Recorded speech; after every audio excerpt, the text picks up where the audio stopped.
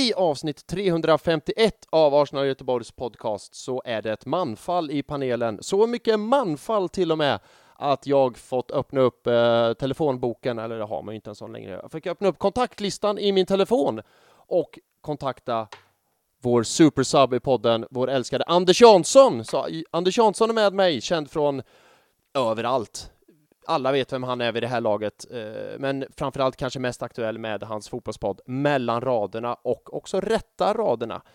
Men mer om det senare. Och vad pratar vi om då? Ja, Arsenal såklart. En hel del Arsenal blir det. Vi pratar lite transfers, vi pratar lite Manchester City, vi pratar lite Liverpool, vi pratar lite projekt, vi pratar lite om säsongen som har varit och vi blickar lite framåt mot vårhalvan som komma skall. Och vi pratar lite statistik och lite sånt där. Vi pratar kommentatorer och olika narrativ och sådär. Alltså, you name it. Vi pratar och så bara kör vi.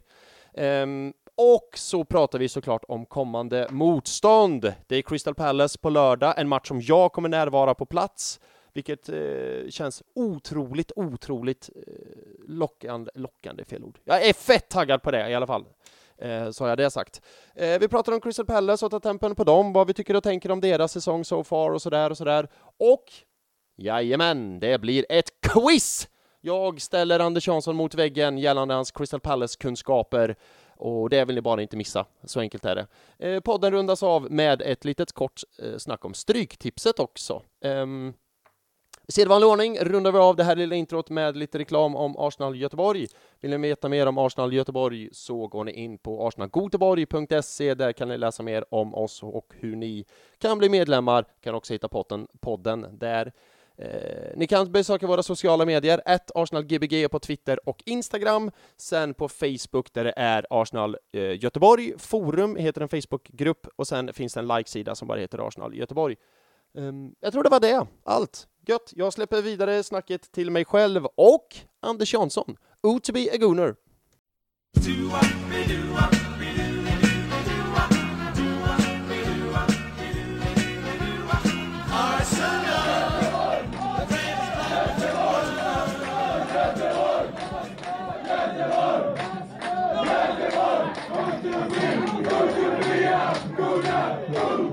Ja, hallå och hjärtligt välkomna till Arsenal Göteborgs Podcast, en podcast av Arsenal-fans till Arsenal-fans för Arsenal-fans, där det är känslorna som styr. Jag heter Filip Tolf och med mig idag ingen Oskar Axelsson, ingen Tobias Johannesson, så jag presenterar supersabbarnas superinhopparen, ni känner honom allihopa jätteväl.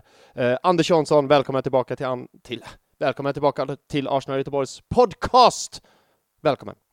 Tack så mycket Filip. Det var nästan det känns som äter du någonting samtidigt, för du halkar på ganska många namn och ord. Och... Ja, jag vet. Det är ju inte Vill du göra om detta eller vill vi behålla det? Vi behåller det. Ja, det blir kärvänligt. Ja. Att Filip, han är inte perfekt. Och det är långt därifrån. Jag hatar perfektionister, det är det värsta jag vet. Ja. Nej, fan det vad är jag bara folk som inte vågar fatta beslut. Ja, fan vad jag fuckade upp det introt. Men skitsamma, off to a bad start. Nej, och sen är det bara tuta och köra.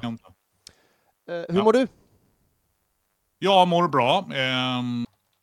Som alla andra i Sverige så är det ju härligt snöväder.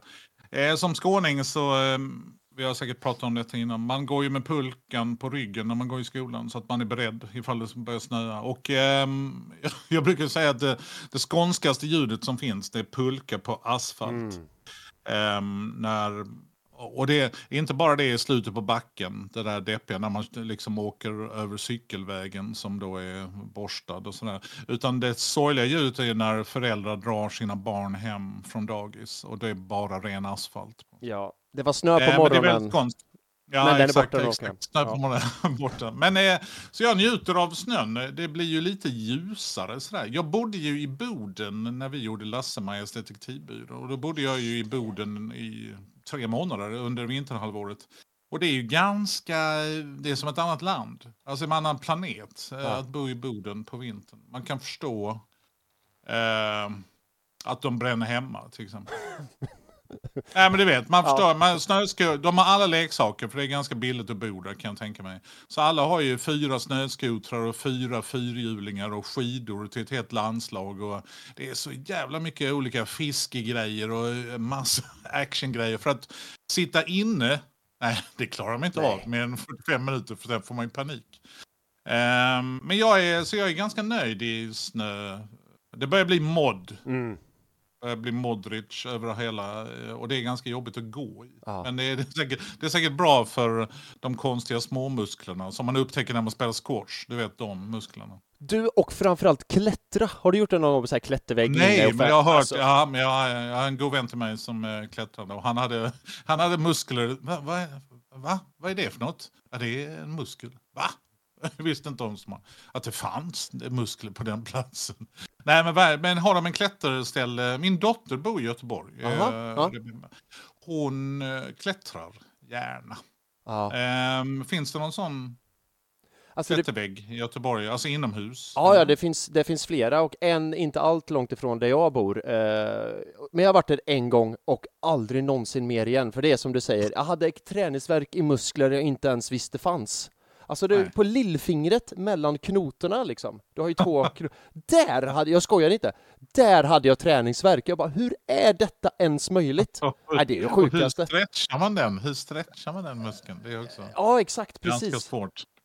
Du får åka på lite warm weather training. Det är det du får åka på. Ja, du, på tal om det, ska vi bara börja där kanske? Eller, det är inte så mycket att börja i. Arsenal är på varmväderträning. Och, eller var, de är väl hemma nu? Ja, precis. Och sen åkte de hem. För det är inte mycket mer än så. Nej, det är ungefär det. Och det är, jag går in på Arsenal.com och kollar på alla de här träningsvideos. Men jag drar inga stora växlar på... Va? Var det Tomiyasu i bakgrunden? Du vet, nej, du vet, massa sådana grejer. Enketia strutar ju jävligt snyggt. Han kanske ska starta. Det är många som drar liksom lite för stora växlar. Jag hoppas bara liksom att Arteta har startat om Arsenal-datorn på något sätt. Så att vi går in i lördagens match mot Crystal Palace med lite ny motivation och ny frisk energi. Liksom sådär. För det var ju många som såg ganska trött ut mot West Ham och Fulham och Liverpool. Verkligen. Och där ser man ju faktiskt att, jag vet inte om Arsenal, vi har ju vår mellan raderna-podd med Erik och Niklas, där jag brukar alltid säga att jag drar alltid statistik, fast jag gör ingen exakt statistik, vilket då liksom strider mot hela statistikens grundprincip. Men du vet, jag tror att Arsenal är ett av de lagen där man roterar minst bland spelare. Är det så? Ja, så är det. Och det här med statistik... Jag gör exakt samma grej. För alltså, den exakta siffran tycker inte jag, den är inte så noga. Bara man får fram sitt budskap, förstår du vad jag menar? Exakt. Så jag är helt med dig. Du låter som en slipad politiker, tycker jag. Ja, tack så mycket. Arbetslöshet, absolut. Ja. Men så jävla mycket är det inte. Nej, vadå, 33%? Det är många arbetslösa. Ja, exakt. Det är bara siffror. Nej, men jag brukar köra samma sak. Och men där har du faktiskt rätt. Arsenal i det laget i Premier League som har använt sig av färst spelare. Inte minst spelare, för då betyder det att de är kortast. Ett gäng.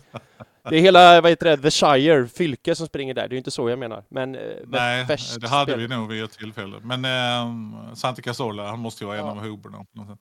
Men nej, så att jag tror att det var många som var ganska...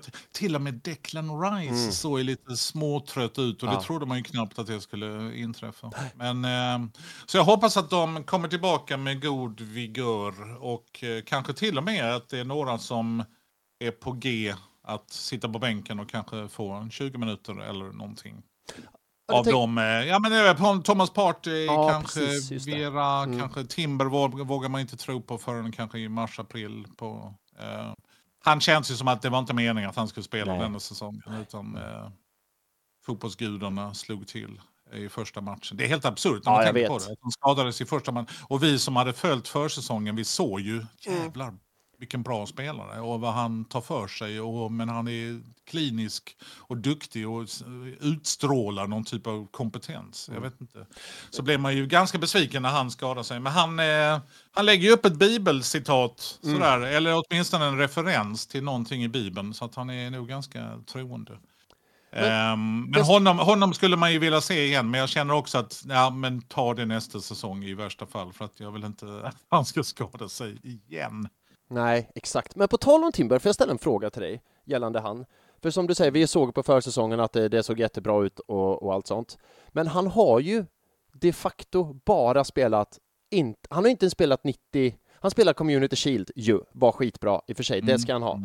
Men sen har han ju... Det är den enda 90-minuters matchen han har gjort. För som du säger, mot Nottingham med premiären startade han, blev skadad. Han blev väl utbytt i halvlek eller strax därefter, va?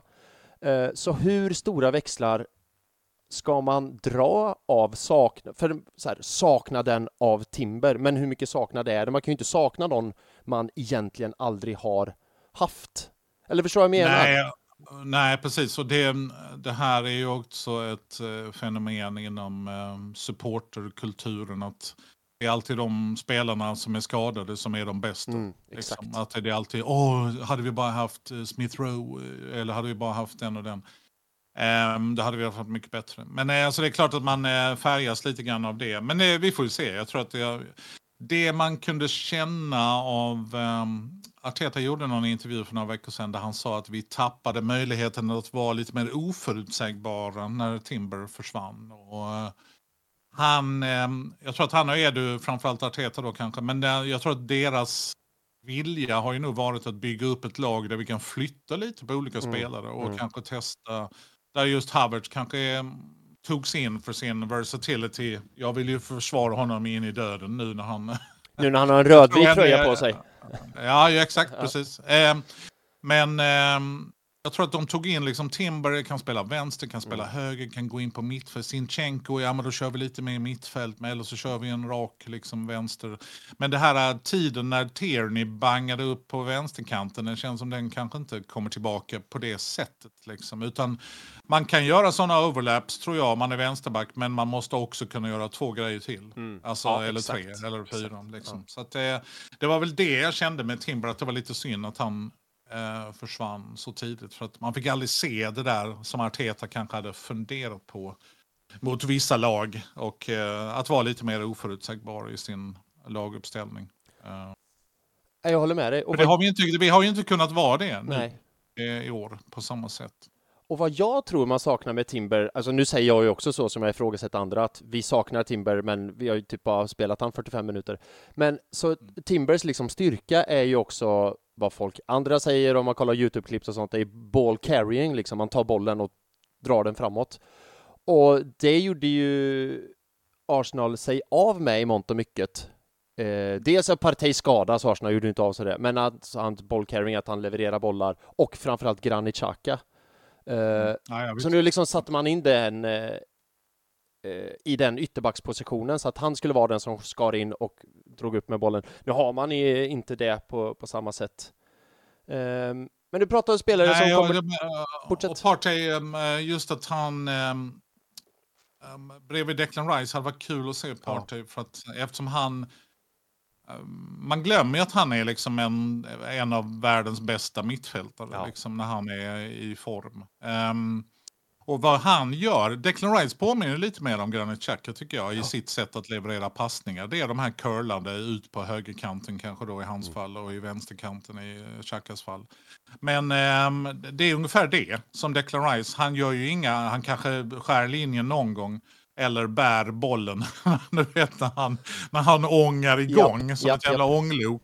Det är underbart att se. Men Partey, han har ju den dolda passningen och de här lite 3 man bortfintade helt plötsligt på mittfältet. Du vet, bara för att han får för sig att nej, jag gör en liten kroppsfint och sen är förbi 2 stycken mittfältare, och då kommer de här lite roliga passningarna. Så att det tycker jag vi har tappat lite. Ödegård han är ju bra på dem, men han är ju lite mer liksom instickskillen på något sätt. Men ja, det hade varit underbart att få se någon. Jag vet inte, det finns också någon sån här statistik, nästan statistik, om att vissa spelare har i princip bara spelat ihop i 9 minuter. Alltså så totalt under säsongen. Du vet, när vi har exakt. Jesus, Saka, Martinelli och liksom alla pusselbitarna som vi har velat ha. Liksom, vi har inte riktigt haft det laget. Men det här är kanske någonting man måste vänja sig vid. Alltså det här är kanske så som fotbollen ser ut nu. Där man ändå... Vi har, 23 man eller 25 man i truppen och då måste man liksom... Ja, vi måste hushålla med de olika kupperna och EM och VM och du vet. Ja, jag tror 100% så. Ja, det där, men jag ser ju fram emot att några kanske kommer tillbaka liksom, i januari, februari här. På tal om januari, jag tänkte snabbt gå vidare i podden och prata januarifönster. Helt enkelt. Och det tänkte jag göra nu. Ja.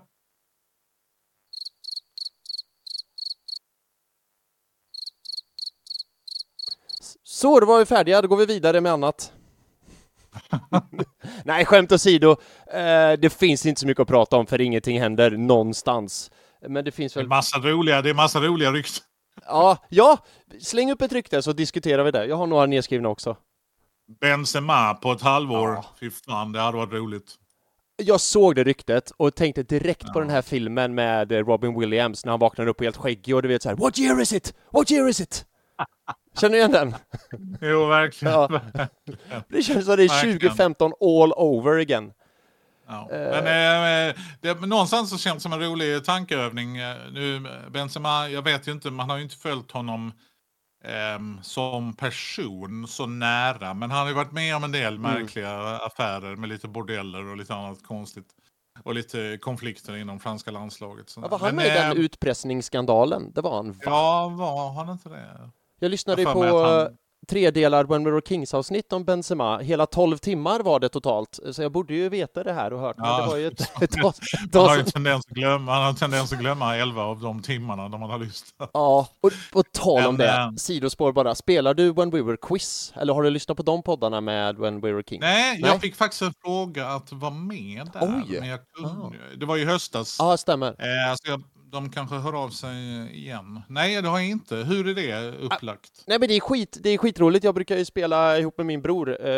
Så lyssnar vi på ett avsnitt då och då när vi kan och så här. Så svarar på frågorna för sig och så. Det är skitroligt. Det är jätteroliga frågor. Men då är det ett inslag som är så här: vem pratar Erik om? Och då har de ju klippt in ljudklipp från When We Were Kings. Och då sitter man så där: okej. De har gjort 300 avsnitt. Varje avsnitt är 3 timmar långt. Hur fan ska jag komma ihåg det här liksom? När han berättar om någon florist i Amsterdam där exakt. Johan Cruyffs pappa brukade gå förbi. Ja, verkligen. Men Benzema, jag tror ju så här. Har du något roligt rykte? Jag tror att jag är ganska on top av vilka rykten som har dykt upp. Ja, jag har 3... Onana, den duktiga Onana. Ja, exakt. Hörde du att, du vet, det var ju det här komiska att han skulle spela 2 matcher på 24 timmar. Ja, gjorde han skulle inte? Åka från... Nej. Han tog ju en privatjet ner till var det nu är de är någonstans, om det är Kamerun eller... Nej, jag kommer inte ihåg. Men... Och då blir han bänkad. Nej, är det sant? Och då har jag förstått, för jag lyssnade på Guardian Football Weekly och då var det några afrikanska journalister som just pratade om att hans förhållande till den här tränaren är inte jättebra. Så att han var ju så jävla arg Onana för att han hade liksom, men det är fan stressat och tagit privat. Ja, visst. Och med carbon footprint över hela Afrika på något sätt. Men så blir jag bänkad den matchen, vilket är ganska komiskt. Verkligen. Men den andra Onana från Everton har det ju pratats om ganska mycket. Jag har inte 100 koll på honom, men jag bara vet att han brukar vara duktig. Han brukar få frisparkar emot sig, men han brukar också ta bollen av alla. Så att han är väl... Det är ju ganska mycket spelare. Han är ju stor och liksom stark. Men jag har ingen koll på hans tekniska förmåga. Men den måste väl vara okej när man spelar i Premier League. Men det finns ju exceptionella. Det är nog ingen party Nej. Men det är mer en muscle. Det känns ju mer som en enforcer som man har liksom på mittfältet. Exakt. Och det kan ju vara trevligt att ha i vissa matcher. Ja, men absolut. Jag har alltid gillat Onana när jag kollat på Everton och jag tänkt så här, fan, han är lite för bra för Everton. Men med det sagt, är han då bra nog för Arsenal? Det tycker jag inte. Jag sa det här i vårt förra avsnitt, som du har lyssnat på såklart. Min bestämda åsikt gällande transfers är att ska du göra en affär eller transfer, då ska det vara en som lyfter nivån på laget. Det ska inte bara vara en så här, vi köper väl dig också då, kom då. Du kan sitta i omklädningsrum, du kan sitta där borta. Så, för då ger det ingenting. Det där är ju ganska intressant tycker jag. I det läget vi är i nu är ju att vi har ett väldigt bra mittbackspar. Sen vet man inte riktigt vad Gabriel med ryktena med Saudiarabien och annat. Om det händer någonting där nästa sommar, det vet man inte. Men vi har ju ganska bra spelare på många positioner. Det är väl snarare just att vi har inte nummer 2 eller nummer 3 som är tillräckligt bra för att kunna slänga in. Men som också kan vara lite nöjda med att tillhöra en annan laguppställning på något sätt. Men så det där är svårt att veta. Ibland, jag vet ju om att de är ute efter en fullback. Typen, jag kan tänka mig en Timber liksom, liknande spelare kanske. Som kanske både kan spela, det har ju pratats om, vad heter han, Sasha Bowie från turkiska ligan. Just det, precis. Är han 17-åring? Och lite ja, precis. Det är väl ganska, och han från Ajax. Nej, det är nog den 17-åringen. Ja, det är han. Ja, okej. Ja. Så att, men sen vet man liksom inte, nu när vi har Ödegård, jag tycker en sån som Subimendi, som man har pratat mycket om också, är inte han lite Ödegård-känsla på honom? Så att jag har inte riktigt den här kollen. Och tittar man på YouTube-komps, då blir man ju sådär Peppe-förälskad i alla spelare, för alla är ju skitbra. Till och med jag är bra på YouTube-komps. Absolut. Jo, men vi kan alla. Det borde man göra, en egen innebandy-komps med lite drum and bass från 2003. Sådär. Så jag vet inte riktigt. Jag känner inte att jag saknar någon spelare. Alltså sådär. Självklart. Men jag är inte 100 på att man vill lägga 100 miljoner för Vlahovic. Nej. Eller ens. För nu känns det som att om man inte lägger 100 miljoner, ja men då är de inte bra. Typ. Sant. Det finns liksom någon. Och det har ju varit ganska. Det är egentligen bara Declan Rice som har varit en bra värvning för 100 plus. För det är ganska många, Mudryk, Caicedo, Hernandez, du vet när han gick till Chelsea. Jo, det var det va? Eller, ja. Jo, men det är han va? Men det är någon mittfältare som har blonderat hår. Ja, exakt. Ja, precis. Det var ganska många som kan ha gjort det nu. Men då ligger de liksom på 90, 100, 85. Och då känner man, ja men är det bara inflation? Varför kostar de inte 65? Det känns mer rimligt på något sätt. Men så att det är svårt med transfers. Jag håller med dig. Och i januari är det nog ganska svårt att hitta spelare som höjer laget så som du är inne på. Framförallt en striker. Och jag har ju fått en känsla att de kontrakten, de är så jävla invecklade också. För att det är så mycket olika konstiga bonusar och liksom uppdelat i olika betalningsplaner och liksom sådär. Så att man vet ju inte riktigt vem man kan få tag på i januari. Det är inte säkert att det finns helt enkelt. Nej, exakt. Sen både du och jag vet ju att man löser ju inte allting med att köpa en spelare. Nej. Det har vi ju sett både 1 och 5 gånger liksom. Men jag tror ändå att vi kommer kanske ta in 1 eller alternativ 2. Men då är det nog mer, jag tror inte det blir en striker. Nej. Ja, då blir det kanske någon sån, vad heter han, Majoral, någon sån ung. Men då vad är han bättre än Nketiah då? Eller? Är han det verkligen? Eller ska vi sälja Nketiah och få 30 miljoner från Crystal Palace? Eller? Då ställer jag den frågan till dig. Ska vi sälja Nketiah och få 30 miljoner från Crystal Palace? Ja, det tycker jag nog. Jag tycker också alltså någonstans klarar vi inte oss med Jesus, Havertz Och Martinelli i värsta fall från mitten. Även om jag hade gärna sett honom i mitten. Men Arteta verkar ju obenägen att spela honom där. Men jag tror nog ändå att vi skulle klara oss. Alltså sådär. Men jag är inte säker på att de 30 miljonerna... Om Enketia, jag menar, han kommer inte få spela jättemycket framöver. Nej. Förhoppningsvis. Alltså jag har inget emot Enketia. Och han är ju en duktig fox in the box. Sådär. Men...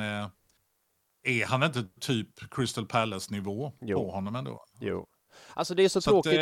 Sälj honom till Palace och ta in, vad heter han? Guehi eller någon annan från Palace som Eze eller Olis. Deras prislapp går bara upp efter varje vecka. Ja, verkligen. Olis är så jävla bra. Alltså han är ju rolig att titta på. Ja. Och liksom. Han har flair liksom. Det är flair. Ja, verkligen. Han ser ut som en Wenger Arsenal-spelare. Ja, men verkligen. En rolig spelare att titta på. Ja. Så honom hade man ju gärna kunnat ha i en sån anfalls 5:a eller 6:a. Så han kunde alternera med Saka eller Martinelli eller till och med. Så att, men vi får se. Vad tror du?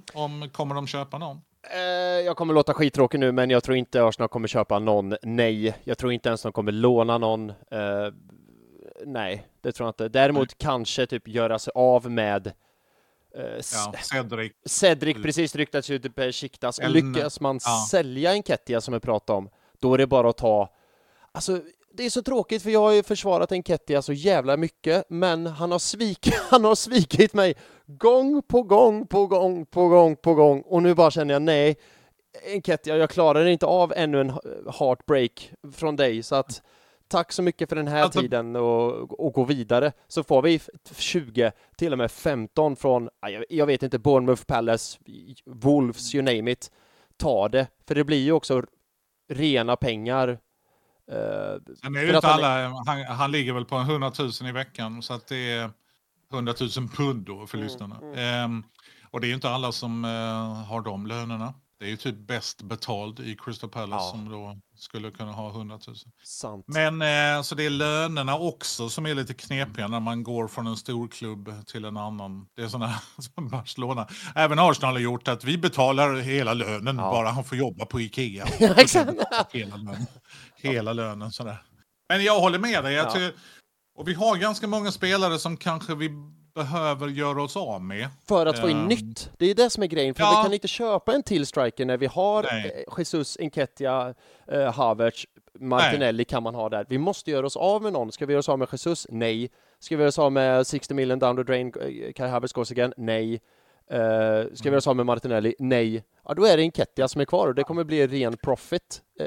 Ja, men då tar de tre som du nämner där. De är ganska duktiga på att pressa allihopa och Enketia är ju inte det. Nej. Alltså jag tycker att även om han kommer in i 70-50 minuten så joggar han tillbaka. Vad fan, du ska spela 15 minuter. Du tränar ju 5 dagar i veckan, 3 gånger varje dag och har massörer och specialkost.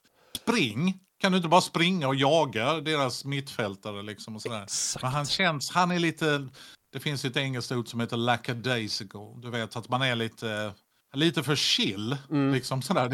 Det är vissa spelare som jag kan känna, det är kanske lite väl laid back. Som Maitland-Niles, han minns du. Han var verkligen det. Exakt som Maitland-Niles, som ju kanske då var en av de snabbaste spelarna i Arsenal. Ja, men visa det då. Liksom, nej, då ska man gå lite coolt. Och sådär.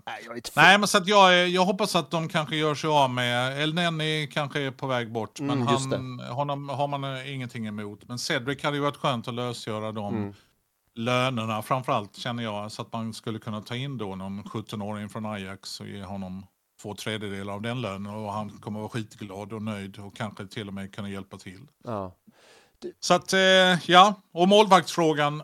Det vet jag inte riktigt vad som kommer hända. Om vi ska, det känns bara som en konstig stöttesten som vi har onödigt. Ja, men verkligen. Lagt på våra axlar. Du, får jag fråga en fråga om Enketia och Nelson? Jag kan inte sluta tänka på Enketia. Det är väl så här, jag är väl redo att bli hjärtesorgsen igen då. För det känns på något sätt som att Enketia och Nelson är Artetas projektspelare. Förstår jag menar? Han pratar alltid jättegott om dem och det är 2 stycken han har haft i Arsenal sedan han tog över. Många andra har han gjort sig av med. Men de 2 har han ju varit kvar genom alla dess år och pratat jättegott om att de ska få chansen och de kämpar på så bra så här. Är det på något sätt ett underbetyg till Arteta att inte få bättre utväxling på dem? Om du förstår vad jag menar. Ja, alltså Arteta kom ju med ryktet från City att men det var han som fick fart på Raheem Sterling. Ja, det exakt, var han som precis. tränade med olika strikers, olika forwards, hur de skulle kunna optimera liksom sig. Och tränade skottträning i liksom konstiga lägen. Så man hade ändå hört att men han har ju lagt väldigt mycket fokus och pengar. Du vet den där prislappen med Liverpool och City och Chelsea, hur mycket de har lagt på forwards och hur mycket vi har lagt på forwards. Det är liksom, går inte att jämföra. Det handlar ju om 150 miljoner pund mer som de har lagt. Jag menar, Liverpool köper ju bara anfallare i princip. Men så jag kan tänka mig att det går liksom stick i stäv kanske lite grann med Artetas idé. För att fördelen med denna säsongen har ju varit att, så som vi alla Arsenal-fans känner, att vi är stabila och jag får inte panik varje gång liksom, bollen kommer i vår planhalva. Jag känner mig ganska lugn. Vi har Declan Rice som sopar liksom undan det mesta. Och sen då bakom honom har vi 2 ganska duktiga, trygga, stora, snabba killar liksom. Så att där känner man sig ändå, ja men det känns bra. Mittfältet kanske vi skulle behövt en till nu med tanke på skador. Men vi skulle ju behövt ta in kanske 1 eller 2 anfallare också. Men jag tror att Artetas plan sträcker sig till nästa år. Så att jag tror att i sommar kanske det kommer den här stora värvningen. Med en striker. Alla Osimhen, jag är inte säker på att han är optimal. Men någon sån. Och det var någon, jag tror att det var på Arsenal Vision, där de pratade just om att Wenger, han hade alltid någon sån. Var det inte Anelka så var det Adebayor, eller så var det Henry, eller så var det Van Persie. Just det. Ja, du vet. Eller Walcott till och med. Ja. Det var alltid liksom världsklass på våra strikers eller anfallare. Ja. Liksom. Men nu känns det lite grann som att men vi fördelar det lite jämnt. Lite mer demokratisk anfallsstyrka på något sätt. Men vi har ju inte den där Van Persie-typen som bara kan vända i straffområdet och sätta den i krysset. Liksom. Jesus kan ju göra det, men han är så bra på mycket annat. Så att ibland tycker jag att, vad gör du där? Du borde vara inne i boxen. Du borde, varför är du här? Kan jag känna ibland. Liksom. Ja. Och nästan mer så med Martinelli. För Martinelli jag tycker Martinelli är den bästa avslutaren i Arsenals trupp nu. Men han är ju alltid vid liksom långlinjen och slickarlinjen. Han borde man ju få närmare in mot mål. På något sätt. För att han är ju så jävla färlig och kan göra vad som helst av vad som helst. Men han kommer ju aldrig till de lägena. Att han tar de här löpningarna, du vet. Kommer ni ihåg Ödegårds direktskarv till honom när han curlar den så jävla snyggt. Jag tror att det är mot Brighton när Tarek Lamptey försöker springa ifatt. Han är ju ganska snabb den killen. Han hinner ju inte ifatt Martinelli med boll och så sätter han då en tåfjutt mellan benen på målvakten. Att kunna göra de löpningarna, det var länge sedan man såg de löpningarna. Men jag tror också det är en effekt av att nu vet vi ungefär hur Arsenal spelar. Ja. Och då är det 2 man på Saka, ibland 3. 2 man på Martinelli, ibland 3.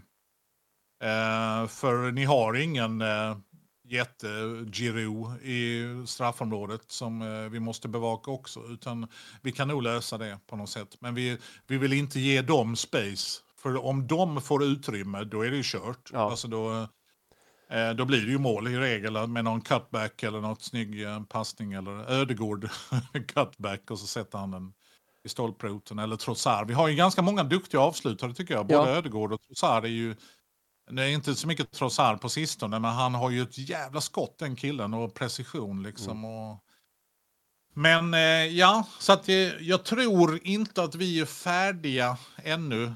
Och det menar jag tror aldrig man blir färdig. Det är som ett vägarbete i Göteborg. Det blir aldrig färdigt. Det är alltid något vägarbete som pågår någonstans. Chuck Klosterman som brukar säga detta. Men för att när man blir färdig med det vägarbetet i Göteborg, Ja, men då påbörjas ett nytt vägarbete i Singapore. Exakt. Och när det är färdigt, ja men då är det dags i Göteborg igen. Ja. Så att vi kommer aldrig bli färdiga. Och det är lite en filosofi man som människa måste nästan leva med. Och inte minst som fotbollssupporter att nu har vi ett lag som är komplett. Den känslan tror jag aldrig kommer infinna sig. Och tyvärr. Och där måste man bara liksom... I efterhand kanske man kan känna så. Fan vad bra vi var när vi vann Champions League 2025 med det laget. Men man känner ändå, ja men har du inte haft den känslan när man ser, ja Arsenal vann ju FA-cupen 2020 och här var vår laguppställning. Ja. Va? Ja. I helvete. Holding, Mustafi, du vet. Ja. Det är ganska konstiga namn. Och så tycker man, ja men vi vann ju ändå. Så att det handlar ju inte bara om bästa spelaren på bästa positionen. För att det är så mycket annat i fotboll som spelar in. Så att, men jag tror att Arteta har liksom 1 år kvar i sitt projekt. Med FFP och Kroenke och investeringar och liksom olika samarbeten till höger och vänster. Så att jag vill nog ändå ge dem denna sommaren också. Jag är ju såklart glad om vi tar Champions League. Inte titeln kanske, men who knows. Men att vi kniper Champions League-platsen, kommer 2, 3, kanske 1, who knows. Jag tror Liverpool är lite för svåra just nu. Jag tror det med, ja. Och City har ju med De Bruyne tillbaka, du vet. Som gör mål efter 4 minuter. Ja. Vad är det för jävla spelare? Men så att, jag tror inte att det... Ja. Och med tanke på att vi inte gör lika mycket mål som vi gjorde förra säsongen, som ju då var extrem på sitt sätt. Liksom. Men jag har ändå tålamodet. Men nästa säsong, då tror jag vi har ett lag som kan utmana redan från start. Liksom. Men nu känner jag inte riktigt det. Jag tycker inte riktigt att vi har det laget. Nej, jag håller faktiskt med. Minns du när jag var gäst mellan raderna och både du och jag var så jättekaxiga att vi vinner! Nu har vi fått... Det är klart, den känslan kommer infinna sig 1:00 på lördag. Ja, jo det är sant. Det är klart att... Det är sant, men nu är jag helt med dig. Den kaxiga känslan har ju lite grann fått lägga sig för... Och jag tycker heller inte man ska glömma att förra säsongen så hade vi var så jävla bra när vi hade det här perfekta laget som du säger. Men sen kom skadorna på Saliba, sen kom skadorna på Partey som de alltid gör. Sen kom skadorna på Jesus och så. Och så var vi ju inte lika bra sen. För jag tycker det är viktigt att komma ihåg att man säger förra säsongen då var vi så jävla bra. Men det är egentligen bara på hösten vi var så jävla bra. För på våren, det finns en anledning till att vi inte vann ligan. Jo, för att vi inte alls var lika bra på våren. Utan då var det mer att fightas med näbbar och klor. Och sen tycker jag heller inte man ska då glömma bort att från det laget som var så jävla bra förra året så har vi byggt om. Vi har ny målvakt. Och det ska vi inte prata mer om för det är som du säger, man bara jävla stöttespel, man bara dunkar huvudet i väggen varenda gång man ska prata om det.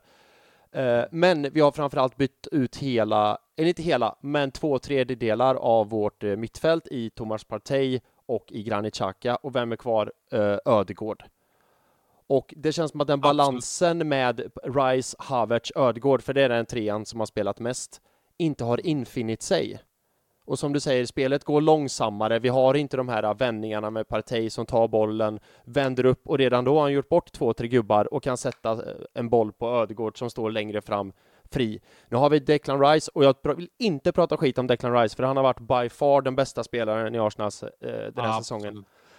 Men det går lite saktare med han. Det är inte liksom hans grej att vända bort 2-3 gubbar och sen sätta den här briljanta passen till Ödegård. Utan det han tar bollen, trampar lite på den, rullar igång sakta. Vilket gör att det blir ju liksom bieffekter på det här. För då kommer Ödegård längre ner i banan och vill hämta boll. Och så får han bollen och så vänder han upp och så står det liksom 3 stycken parkerade dubbeldäckare där. Och så då först ska Arsenal börja anfalla. Ja. Och då är det ju som du säger, de dubblar upp på Saka, de dubblar upp på Martinelli.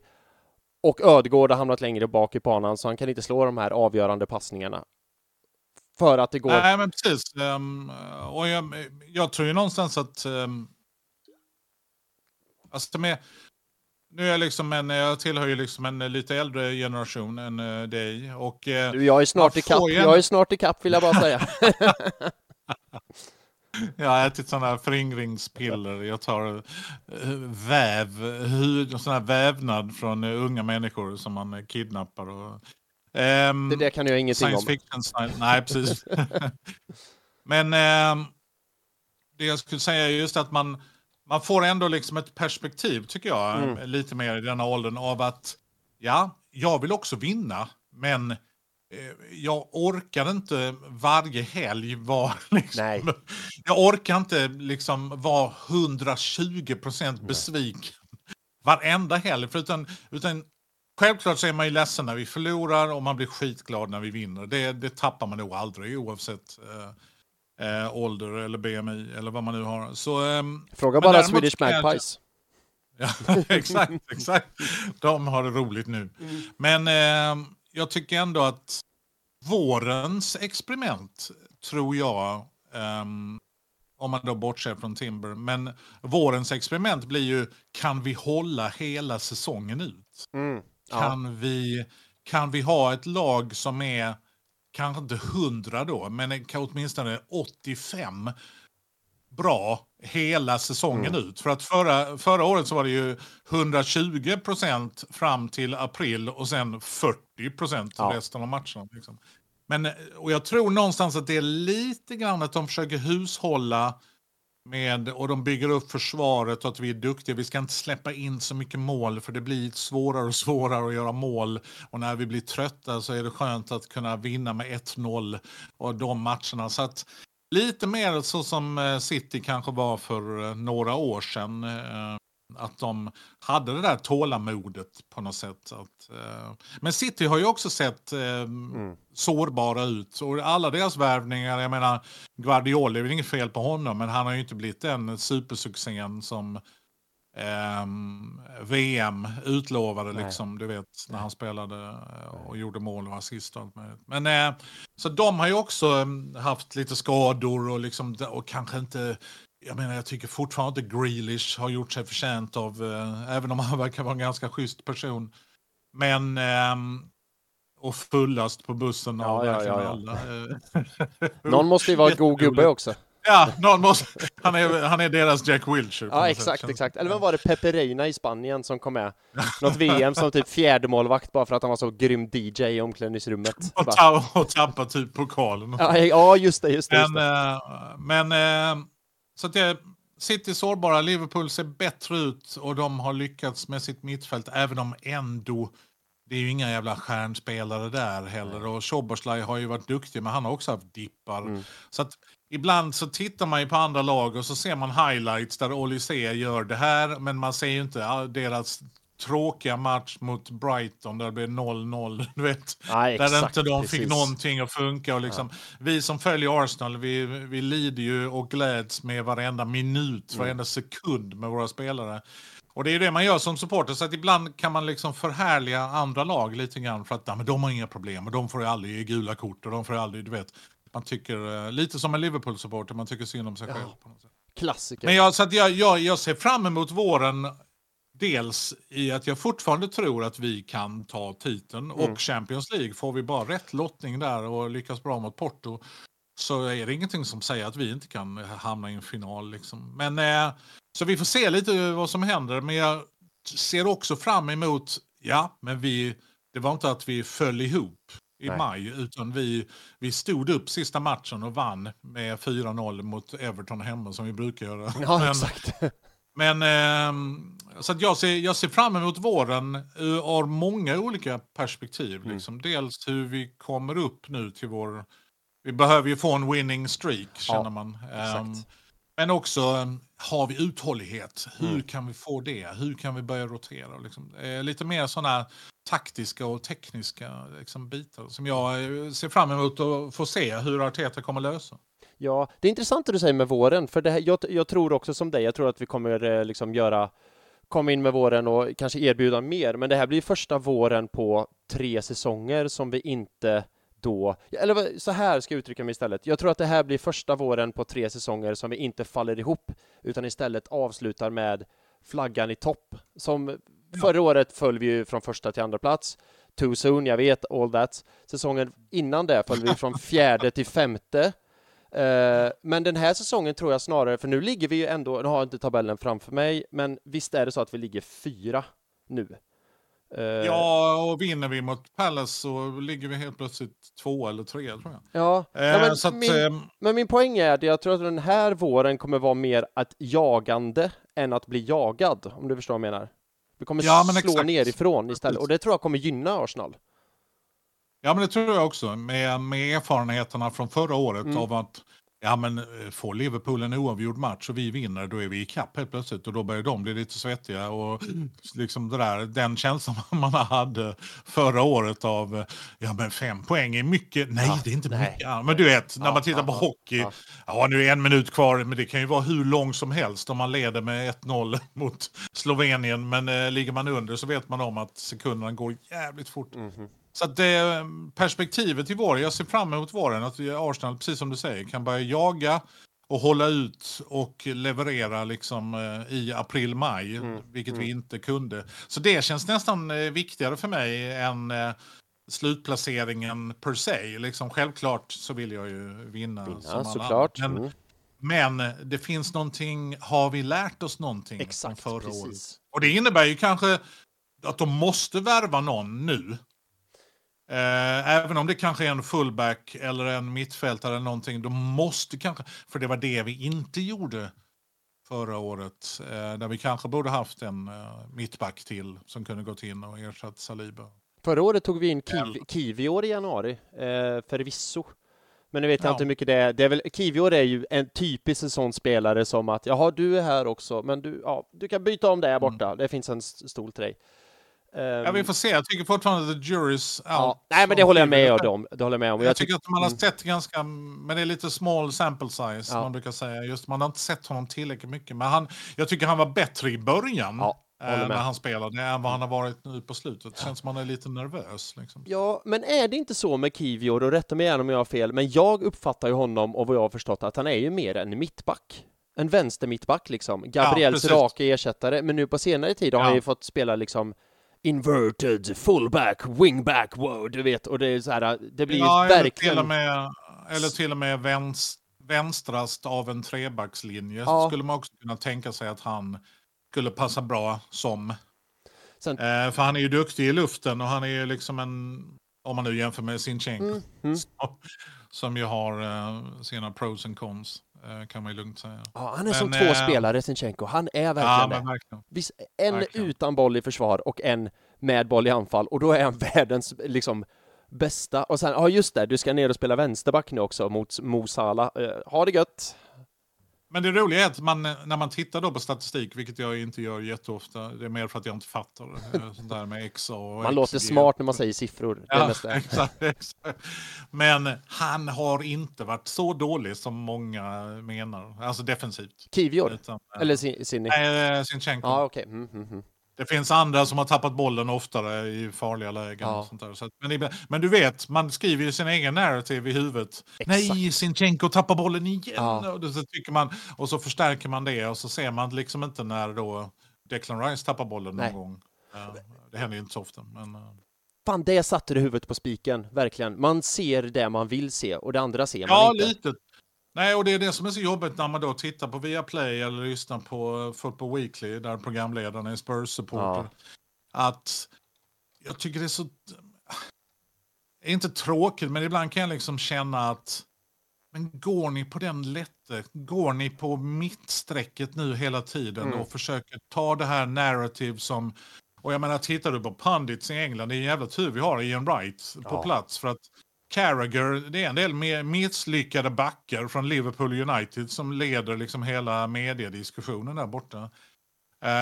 Som tur är så har man ju då Ian Wright och i vissa fall Roy Keane, som är verkligen Roy Kent i sitt esse. Men ibland kan man ju känna liksom att via Play-studion de tar den post-it-lappen och sen kör de på den också.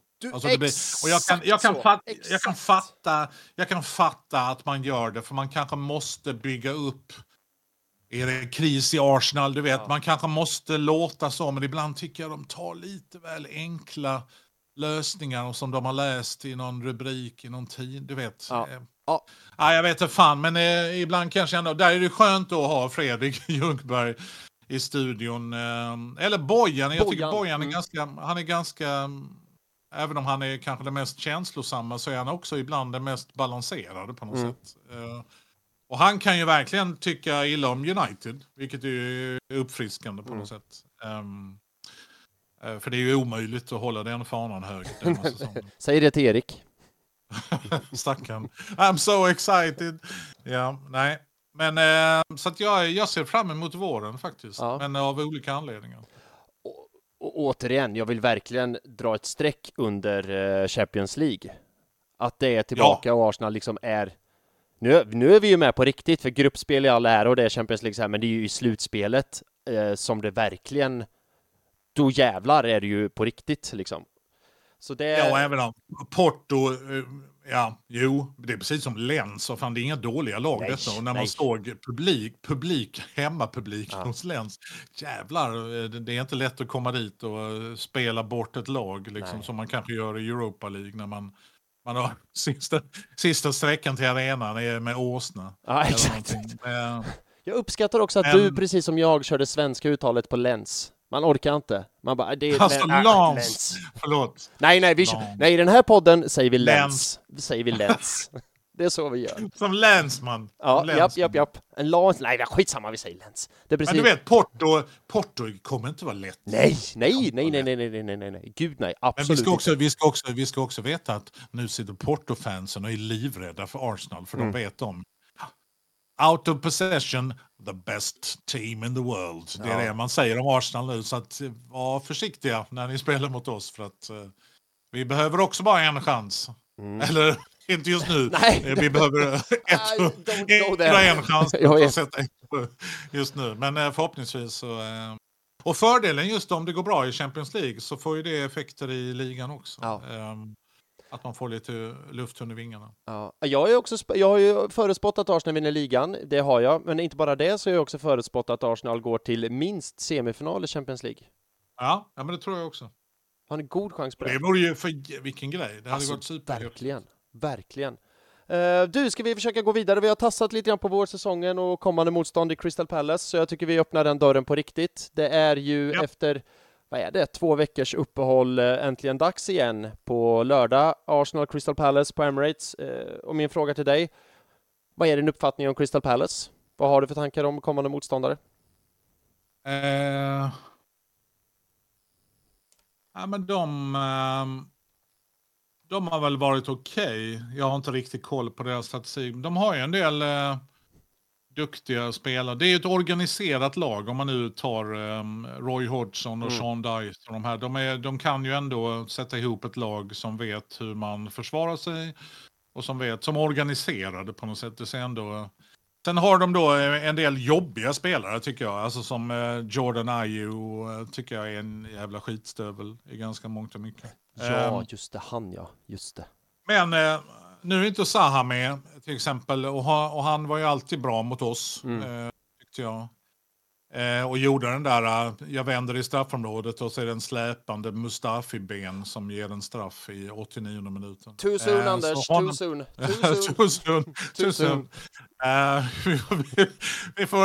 Jag tycker vi bildar en Mustafi-klubb. Vi måste hitta någon slags sekt där vi kan dyrka Mustafi i någon källare i Göteborg. Eller tvärtom, en terapigrupp. Tycker jag låter bättre. Men jag tycker att Eduard, de har inte riktigt fått igång honom. Däremot så är det ju lite som oss, att det blir andra som då steppar upp i form av Olise eller Eze. Och de är ju tyvärr inte skadade nu, tror jag, utan de är ju med, helt enkelt. Att men det är hemma vi spelar, va? Ja, vi är hemma, det stämmer. Jag såg ditt tweet som du la ut med Ashburton Army och uppmanade att vi ska köra ett litet tifo. Och det kändes ju jävligt gött att man blir lite laddad kring vad det innebär. Så att stötta laget och liksom hela den biten. Så att det blir en otroligt intressant match, för att risken är att Arsenal kommer dit och är liksom övertaggade. Ja. Hemmamatch. Du vet. London forever. Nu jävlar är vi igång. Och så 0-1. Ja. 0-1 efter 6 minuter. Ja. Efter 6 minuter. Men jag tror ändå att Crystal Palace kanske inte lägger sig liksom i någon slags fosterposition, liksom fosterställning och bara fel ord. What?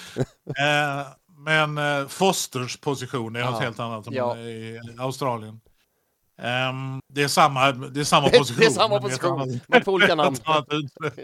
Olika anledningar. Men jag tror ändå att de kanske vill utmana framåt lite sådär.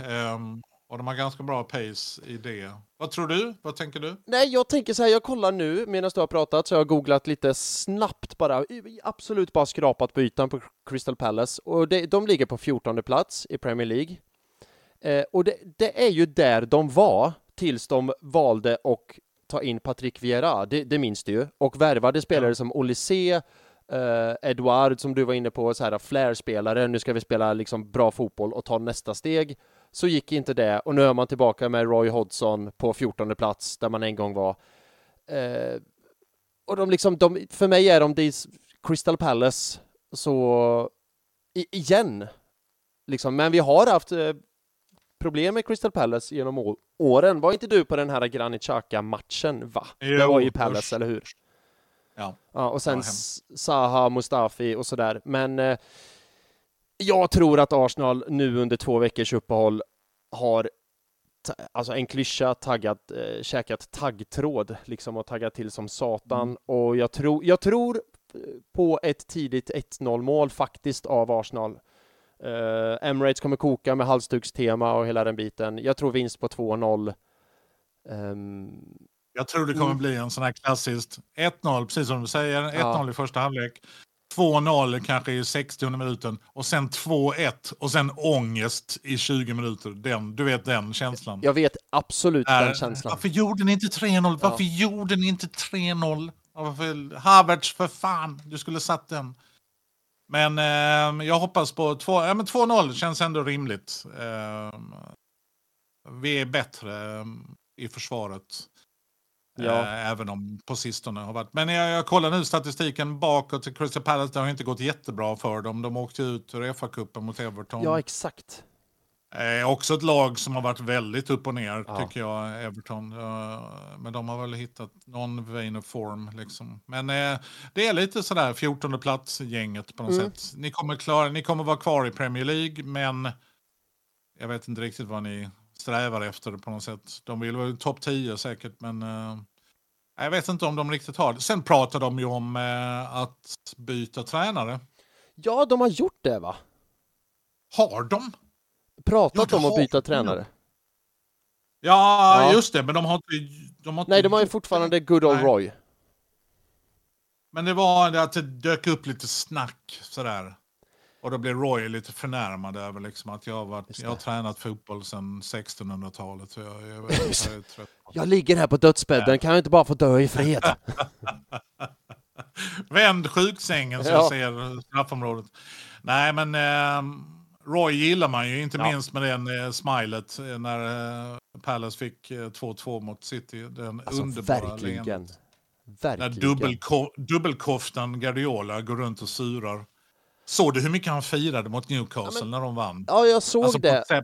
På ett sätt som man känner att hade detta varit på 10-rasten i skolan så hade jag nog skallat den jäveln. Ja. Alltså, för att han gör det på ett sånt otroligt oskönt. Ja. Och jag vet när jag pratar om det här mellan raderna att han har den auran Pep Guardiola att han försöker vara rolig och cool och fräck och ball, men han är inte det, så då slår det bara fel och han blir bara så fett jävla störig liksom. Exakt! Ja, det blir som den här...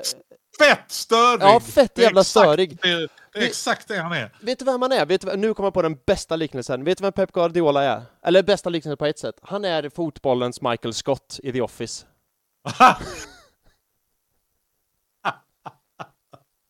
Ja. Alltså, jag tycker ändå Michael Scott har någon typ av... Han har ju hjärtvärme. Mänsklighet och hjärta och han vill inte bli ensam på något sätt. Men förstår du vad jag menar? Man bara försöker och försöker. Men ju mer du försöker, mer störig blir du. Men vet du vad jag tycker också? De här stora tränarna, om man tar bort Ancelotti, han är så jävla cool alltid. Det är han. Men om man tar Mourinho är den han är på något konstigt sätt. Honom kan man liksom figure out. Ja. Sen kan han vara jävligt manipulativ och liksom psyka och ganska genomskinlig när han pratar ner sitt eget lag bara för att om vi förlorar så har jag säkrat och vinner vi så har jag säkrat på något sätt. Exakt. Det är ganska genomskinligt vad gäller Mourinho. Men han försöker inte vara någon annan. Men precis som du säger, Guardiola vill ju ändå vara den sköna farbrorn som köper det dyra legot. Han vill ändå vara den. Men i själva verket så är han ju absolut inte den personen. Nej. Han är liksom vinnarskall och ganska dryg, dålig förlorare och liksom... men just det här när han Eddie Howe, som jag liksom inte har jättemycket till övers för, ärligt talat. Men... Och Newcastle har ju blivit, det har du säkert hört, det har ju blivit mitt nya lag. Jag tycker illa om på något sätt. Vilket bara gör dig mänsklig, vill jag bara understryka. Ja, det gör dig bara mänsklig, Anders. Jag behöver inte oroa dig över. Men när Guardiola firar sådär överdrivet framför Eddie Howe, då känner jag bara sluta. Ja. Guardiola. Det blir lite värdighet kan vi väl ändå ha.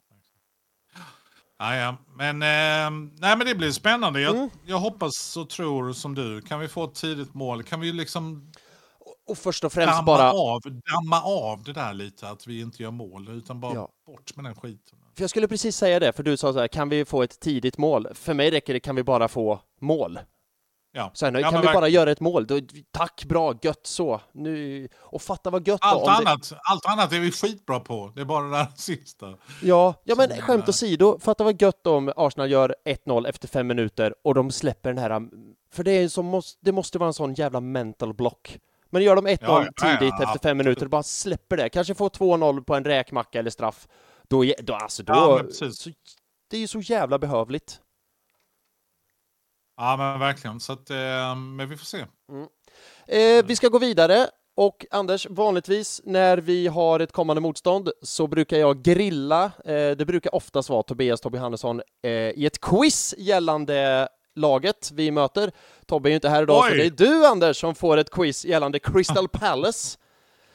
Spännande. Ja, det tycker jag med. Jag ska bara kolla här. Det är sammanlagt 7 frågor.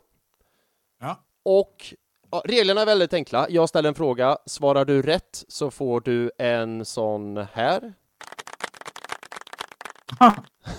Svarar du fel däremot... Sitter de i studion med dig? Ja, för visst, jag har 100 personer bakom mig som bara väntar på att applådera. Det lät inte som 100, det lät som 5 människor. Men visst vi köper dem. Det är 100 väldigt små människor. Det är hoberna från Arsenal. Ja, exakt. Men en liten hobbit-applåd får man då. Ja, men svarar du fel däremot så har jag en trumpetare här bakom mig och då kommer det låta så här.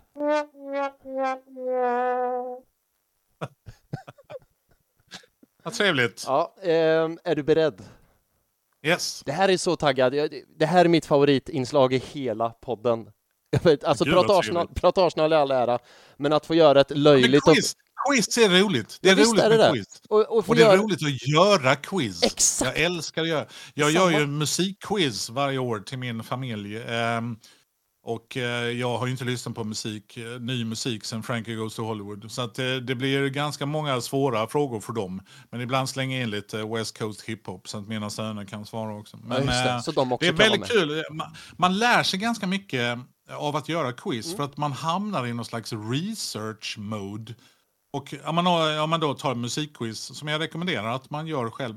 Det finns ju hur mycket som helst man kan bara kopiera på nätet nu. Men det är ganska roligt att sätta ihop dem. Man väljer liksom ett ämne.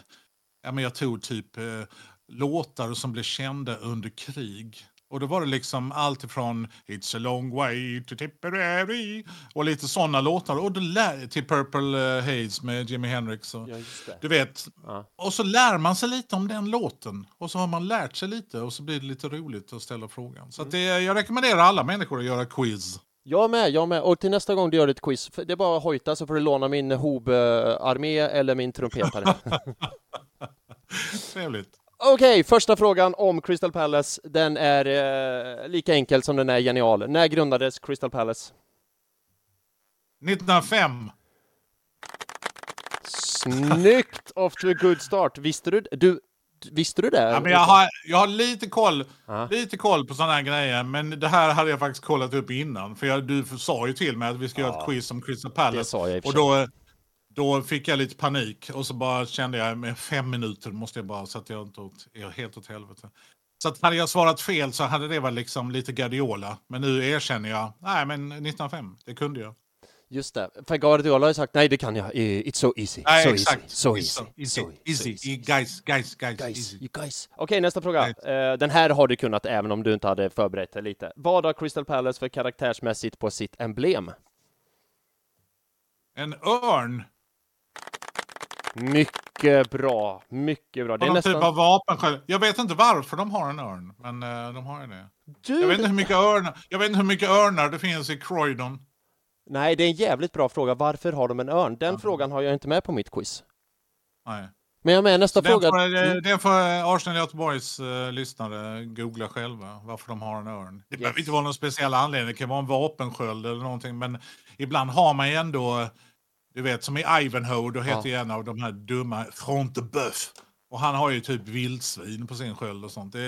Det finns ändå, men vi har mycket vildsvin där jag är front, där jag bor.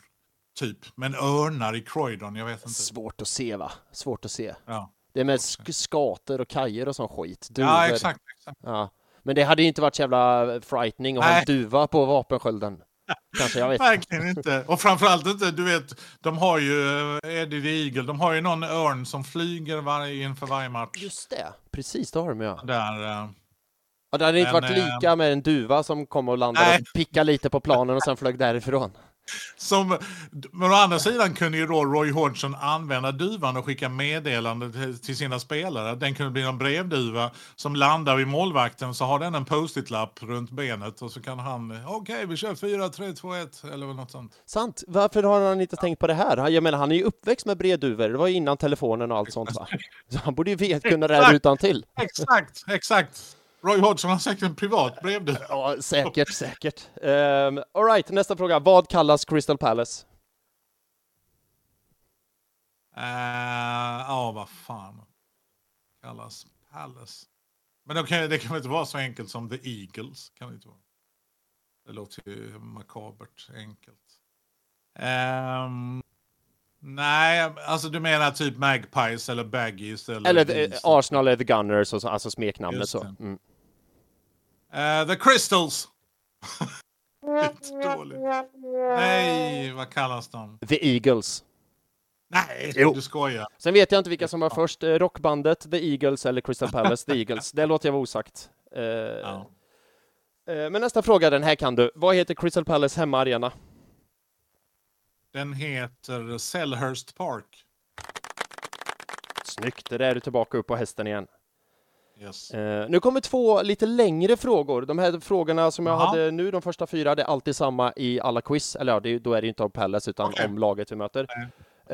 Nu kommer 2 lite special... Det är lätt att förbereda sig. Exakt, det är alltid om Crystal Palace. Samma frågor som förra veckan. Men fan, vi mötte ju United den här veckan. Skitsamma, nu vill jag ändå veta när Crystal Palace grundades. All right. Så vässa öronen, nu kommer en lite längre fråga. All right. Crystal Palace nuvarande och förrförra tränare heter Roy Hodgson. Och inte för att låta så mycket som Erik Niva, men där finns en svensk koppling. Roy Hodgson har nämligen en svensk fru och har även coachat inte mindre än 4 svenska klubbar. Nämn mig 2 utav dem. Nämen. Malmö FF och Halmstad kanske. Båda är rätt. Du får dubbelapplåd. Hoberna applåderar som fan här hemma hos mig nu. De andra 2 är Oddevold och Örebro. Aha, det hade jag nog inte gissat. Nej. Men vad trevligt. Vad heter hans fru? Vet du det? Ulla heter de alltid. Ulla Klopp heter de väl? Ja, jag vet inte om de är gift med samma fru. Det tror jag inte. Ulla Klopp Hodgson. De är mormoner. Jag vet inte vad hon heter, ärligt talat. Ingen aning. All right, nästa fråga. Också en liten halvlång, så väss öronen. Crystal Palace förra tränare däremot var en av Arsenals största, nämligen Patrick Vieira. Men hur många år spelade Vieira i Arsenal och vilka troféer vann han i klubben och när? Hängde du med på frågan? Det är en dubbelfråga. Knepigt.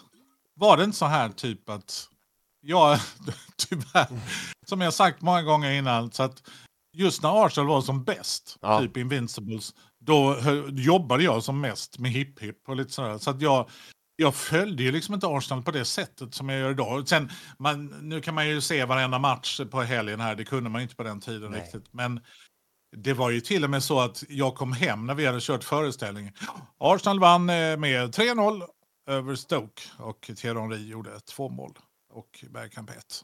Det var så jag följde Arsenal. Typ. Hur mycket jublade du då när de var där? Ja, absolut. Ja! Yes! Ja, på den tiden när man tittar på Sportnytt och sånt, det var den enda sporten man kunde komma åt på det sättet. Då jag hade typ ett lag i division 1. Jag hade ett speedway-lag som jag hejar på. Bara för att när man sitter själv i soffan och getingarna vann med 21-19. Kan man knyta näven lite? Ja, exakt. Exakt. Ja, geting through and through. Exakt. Man kan köpa merch och annat. Jag känner igen det där också, trots att jag är några år yngre än dig. Ja, Patrik Vera. Vera. Kan han ha vunnit 2 ligatitlar? Är det en gissning eller ett svar? Eller en gissning. Jag vet ju om att han har en har jag åtminstone vunnit. Men jag gissar på 2 ligatitlar. Vi kan ta en... jag vet inte hur mycket vi vann FA-cupen just då. Men någon FA-cup kanske. 2 ligatitlar och en FA-cup. Och ett EM och ett VM. Eller vad fan han nu vann med Frankrike. Men VM kanske man. Nu är det mest på Arsenals spektrat. Men alla VM är ju rätt. Du glömmer väl aldrig löpsedeln. Arsenal wins the World Cup. Denna fantastiska löpsedel. Löpsedel, det är min svanktatuering. Too much information. Men då gissar jag på 2 ligatitlar, en FA-cup. Och nej. Ja, jag var tvungen att bromsa det där. För det är 3 ligatitlar. Det är 98, 02 och 04 då. Eller 97, 98, 01, 02 och 03, 04. Och sen är det 4 FA-cupen. Jävlar. Nej, 3 FA-cupen, förlåt. 3 FA-cupen. Det är ju dubbeln både 97, 98 och 01, 02. Så det är FA-cupen. Och sen var det FA-cupen 03. Och sen är det ju även FA-cupen 05. Så det är 4 FA-cup-titlar. Precis. Då var vi bra. Ja, exakt. Så 3 Premier League, 4 FA-cupen. Men då andra delen i den här frågan. Hur många år spelade Vera i Arsenal? Var det inte så här att han kom väl ungefär samtidigt som Wenger? Eller nej? 96 skulle jag gissa på. Men jag har också fått en känsla av att var inte Vera också en sån här... Ja, nu är han på väg till Juventus. Eller nu är han på väg till den här klubben. Nej, det blir inget. Du vet att jag har 1 år till, 2 år till. Liksom. Då han var lite sådär... Man kände sig liksom aldrig 100% trygg mot slutet. Men jag säger då 96 till... Ja, men då kanske han lämnade. 2005? Alltså då blir det då... Hur mycket blir det? Ja, nu fick den en applåd bara för att... 8-9 år, det beror ju på hur man räknar. Och det är rätt, för det är mellan de åren och det stämmer helt. Och det är roligt att du säger det, för han ryktades ju på slutet nästan varje sommar så här. Ja, men nu lämnar han för Real Madrid. Ja. Nej, nu blev det inget, han stannade ett. Och nu lämnar han för Juventus. Ja, men precis. Sådär, så att den jobbiga känslan när man... det var ju så skönt nu när de låser upp Saliba. Och så har vi kontrakt på Ödegård och där har vi skriv på nu för helvete. Ja. Alla skriver på. Så att man någonstans kan andas ut någon gång. Japp. Så att man inte sitter där och är orolig. Kan jag inte få vara glad 1 minut? Nej, nu går Saliba till PSG. Nu går Ödegård till Madrid igen. Or whatever. Men men det var bra. Det var jag ju nästan nöjd med att jag kunde. Ja, men snyggt. Nu kommer sista frågan. Och den är alltid också densamma på alla quiz. Inte exakt detsamma, men innebörden är densamma. Nämn mig 4 spelare som har spelat både för Arsenal och Crystal Palace. Och då är det så här, vill jag bara tillägga att det är When We Were Kings regler, att kommer du upp i 4 fel så är du ute innan du får 4 rätt helt enkelt. Jag fattar. Ian Wright. Det är en poäng. Men då tror jag dessutom att Palace inte, de spelar inte i Premier League. Utan var det inte så. Men Ian Wright i alla fall. Sen tror jag Holding. Spelar inte han i Crystal Palace? Hey! Han spelar i Palace nu faktiskt. Ja, eller spelar. Men jag tror han är med i truppen. Stämmer. Sen har jag för mig att vår mångmiljardär som ska rädda världen, Flamini, har inte han spelat i Crystal Palace? Oj! Alltså, hoberna får ju för fan ont i händerna här hemma hos mig. You're on a roll. Du behöver bara en till. Okej, nu ska vi se. Nu ska vi backa bandet.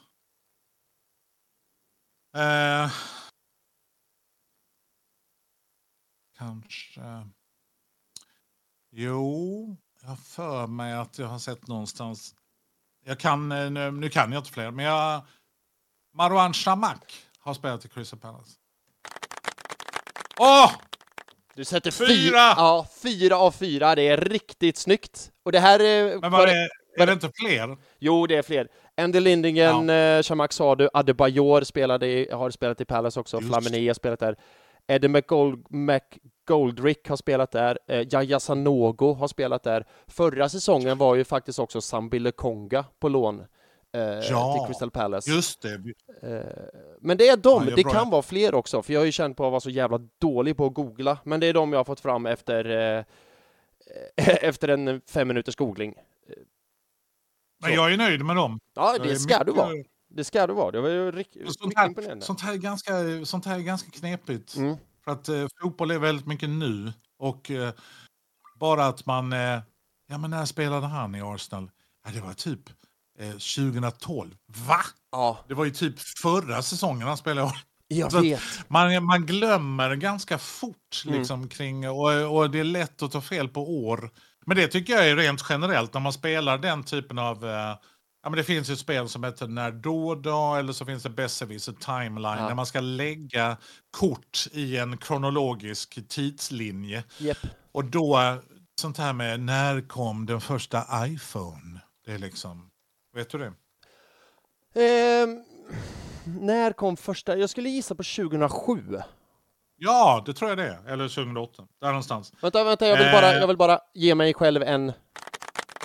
Tack så mycket. det bygger på att det var rätt. Ja. Men du vet, då är det lätt att man... men det kan ha varit 2015 kanske. Du vet, man är 10 år fel. Ja, jag vet. Men, så att jag var ganska nöjd med... Flamini visste jag nog att han hade kört där några matcher. Så men du vet när man inte värmer upp utan man värmer ner så där efter att exakt. Och han hade ju redan alla pengar i världen. Han ville väl bara lira lite boll liksom och bo kvar i London. Exakt. Ja, men Anders, det gick ändå ganska bra. Ja, jag tycker du är värd i summa summarum tycker jag faktiskt du är värd en sista hoba-applåd. Mycket imponerande. Ja. Det var allt jag hade dels förberett och så var det lite till jag inte hade förberett och prata om. Är det någonting du vill tillägga innan vi rundar av och stänger fabriken? Nej, det är det väl inte. Mer än att nu börjar vi om, tycker jag. Och nu... och det låter ju som en klyscha sådär, men ibland kan jag ju, när man är ute på sociala medier och... Var inte det. Nej, jag vet. Men ibland så kan man... Och jag tycker någonstans att... man har ju liksom, men det vet ju du, det finns ju liksom ett kluster med allt mellan 35 och 50 olika Arsenal-supportrar som dyker upp och så känner man igen vissa mer och vissa mindre, men ändå liksom, vi är ju liksom ett gäng. Och där tycker inte jag tycker inte det gnälls så mycket där, men jag tycker ändå att det finns den här vi kan väl bara liksom vänta lite med att få utbrott innan vi alltså man behöver inte vara så jävla mycket reptilhjärna utan ta det lugnt lite grann i alla fall. Få inte panik. Och framförallt, om man får panik, det är som Wenger, man får vara sur i 24 timmar men sen måste vi börja om. Ja. Sen måste vi titta på nästa match. Och stötta Arsenal nu när de behöver det. Det är väl mer det man känner att det är lätt när det går bra. Men nu behöver de ju all hjälp de kan få. Liksom. Exakt. Jag tänkte bara säga det, skämt åsido, så tycker jag att den klicken som du pratar om, för jag tolkar den som att vi tillhör i mångt och mycket samma klick på Twitter. Ja, jag tror det är ett jävla härligt gäng, vill jag bara understryka. Ja, men jag håller med. Ja. Jag håller med. Men jag kände igen där du pratar om att everything is shit! Ja, och liksom Arteta out, snälla, ta det lugnt. Vi förlorade en match. Liksom, och det händer alla lag och liksom gräset är inte grönare och så vidare. Men nej, stötta Arsenal nu. Det kommer gå bättre. Vi har alla pusselbitarna på plats. Nu ska vi bara göra mål. Så att då är vi up and running igen. Men vet du vad jag tror? Nu ska vi inte gå in på det allt för mycket för vi ska runda av. Men jag tycker det ändå är intressant. För jag tror att det där, du vet här, everything is shit, Arteta out, bla bla bla. Och de i vår klick tycker jag inte är så mycket, men det är klart det händer här och var och så. Jag tror att det är en effekt av att man sitter hemma själv i sin soffa, kanske tagit några bira, någon whisky, och så har man ingen, du vet att vad fan ska jag ut? Skillnad kanske, är man på arenan liksom så, eller på Cheers som vi är ju liksom, vad ska man säga, blessed with, att ha en pub där det bara likasinnade, det är ju inte alla som är det. Så jag tror att mycket kommer i det där att man sitter hemma själv och så har man ingen och så ska prata med frun. Nej, hon kan ingenting om det här. Det byggs upp. Jag tror det är, jag håller med, absolut. Liksom. Och det är inte många gånger jag går ut och skriver på Twitter att liksom, ibland skriver jag för fuck's sake sådär, om det blir 0-1 efter 19 sekunder. Men jag försöker ändå vara lite sådär rimlig i min kritik eller sådär. Och framförallt inte, jag menar, att ge sig på specifika spelare. Det här är ju faktiskt ett teamwork, inte bara 11 spelare utan det är alla andra också. Så att man får vara lite liksom försiktig när man ska hänga ut vissa spelare. Men alla reagerar ju på sitt sätt och jag menar det är därför vi tittar på fotboll, för att det väcker mycket känslor och glädje och liksom besvikelse och allt det där. Så att vi behöver ju det idag. Men det är väl mer att man kan åtminstone det är som Tiffany Persson, räkna till 10. Jag hinner inte räkna till 3. Jag blir så jävla förbannad. Liksom. Alltså att kan man bara räkna till 3, då tror jag man har kommit förbi det första tweetet. Och det eller ska man göra som jag hört vissa gör. De skriver det här tweetet men sen sen raderar de texten. Och i och med att de fick skriva det så har de blivit av med lite av den första ilskan. På något sätt. Precis, har de bearbetat första steget. Om vi kör Roy Hodgson-style, att vi är ute på sociala medier med brevduvor istället. Ja. Så att skriv ner hur förbannade ni är på en post-it-lapp. Och sen fånga en duva ute på stan och sen skicka den till någon. Eller bara kasta ut den från balkongen. Exakt. Varför? Är det kanske någon skaten som fångar upp post-it-lappen och så flyger med den till högkvarteret. Till Putin som har tränat skator någonstans säkert i något labb. Säkert. Det känns som att det här ballar ur på ganska snabbt. Ja, det är så det ska vara också. Ja, gud ja. Du Anders, tusen tack för att du kunde och ville vara med och vara sån super-sub. Du, innan vi avrundar på riktigt, för det ska vi göra. Du har ju inte bara mellan raderna, utan du har ju rätta raden också, din systerpodden till mellan raderna, som jag rekommenderar starkt i och med att jag är en trogen stryktipset-spelare.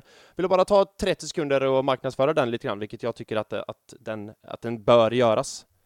Det är ett roligt tillfälle du väljer just att marknadsföra denna, för vi håller precis på att omförhandla med Svenska Spel kring mellan raderna, så att just denna vecka kommer det inte ut den rätta raderna. Men vi hoppas att vara tillbaka nästa vecka. Det beror lite grann på våra förhandlingar, hur de går med Stryktipset och Svenska Spel. Men och de har ju sagt, det räcker med en kvart, kanske, kvart 20. Men jag och Niklas, vi börjar alltid snacka om oss annat. Jo, tack. Det vet ju du. Så är man uppe i en halvtimme, 40 liksom sådär. Så att, men vi kan ju ingenting om att tippa. Jag hade 12 rätt nu senare, men då vinner man ju typ 40 spänn. Så att, eftersom man måste ju tippa som en idiot om man ska vinna någonting. Ja. Och tippar man som en idiot, då vinner man ju ingenting för att det blir fel. Ja, exakt. Så att, det är ju hela tiden moment 22 av att ska man tippa rimligt, då vinner man ingenting, för det finns massa rimliga människor. Men man kan ju inte bara sätta en 2 på Millwall. Men det är det man ska göra. Man ska ju typ sätta en 2 på Millwall bara som en ren chansning. För om den går in, Då kan man ju vinna lite mer pengar. Men det är ganska kul att tippa också. Jag tippar ju ganska sporadiskt tidigare. Men i och med att vi har rätta raderna så lämnar vi ju in varsin kupong varje vecka. Och då börjar man ändå titta lite grann på, ja men hur går det för Middlesbrough nu i helgen? Du vet, man blir ändå lite sådär. Men jag känner att jag måste utbilda mig ännu mer med Championship. För de utgör ju 60% av tipskupongen. Ja, jag vet. Ja, jag vet. Så att man har inte så mycket för att man följer Premier League alla gånger. Nej. Och Championship är ganska lynnig. Alltså där kan det verkligen. Preston North End är ju kanske mitt nemesis-lag. De gör alltid tvärtom mot vad jag tippar. Så att. Damn you Preston. Anledningen till att jag tänkte på rätta raderna är att jag själv som sagt spelar ju stryktipset och jag spelar alltihop med min pappa och min bror. Och om 20 minuter så ska vi höras och lägga vår veckans rad. Så, Gud vad trevligt. Ja, Lycka till med detta. Tack så mycket. Men då, vad sa du? 2 på Millwall sa du? Ja, eller 1 beroende på. Ja, just det. Ta det du inte tror. Då Nej. kommer Millwall. Då kommer de step up. Ja, då så. Jag vet att min pappa alltid brukar tippa på Millwall. Spelar ingen roll vilka de möter. Han bara, men Millwall ser farliga. Kör på din farsa. De är ju livsfarliga, inte bara laget utan även fansen. Så att man får ju bara vara försiktig. Ja, det är sant. Han kanske inte har en armé med Hober som jag har hemma. Han har en armé med Millwall-fans hemma hos han som bara, jag vet inte om Hoberna. Fördelen med Hober är att de kan gå under vändkorset så man behöver inte köpa biljetter till dem. Så att det är sant. Alltid något. Ja, men i och med det så Anders, återigen, tusen tack för detta. Att du ville hoppa in och vara super-sub. Som sagt, vi kom in till jag gjorde att det blev en dålig start på det hela. Men jag tycker ändå att vi räddade upp det och fick ändå en hel del bra saker sagt. Eller bra saker för din del. Jag sa mest bara saker, men ja. Alltid kul att vara med i Arsenal Göteborg. Det är, vad ska man säga, jag känner mig som en gudfar eller adoptivson eller hur man nu säger på det till denna podd. Så att jag är alltid väldigt glad att vara med i Göteborgsgänget. Så att, tack för att ni lyssnar allihopa. Du är alltid välkommen och alltid välkommen till Cheers också om du har vägarna förbi. Vägarna förbi Göteborg. Så slipper vi skriva arga inlägg på Twitter efter en förlust, då kan vi sitta och prata om det istället. Skicka post-it innan på Cheers. Ja, exakt. Och i sedvanlig ordning, det största tacket till alla er som har lyssnat. Och nu är vi igång igen. Nu jävlar kör vi. Vi hörs på tisdag för då ska vi diskutera Crystal Palace-matchen. Tills dess, ha det gött. O2V, a Gooner.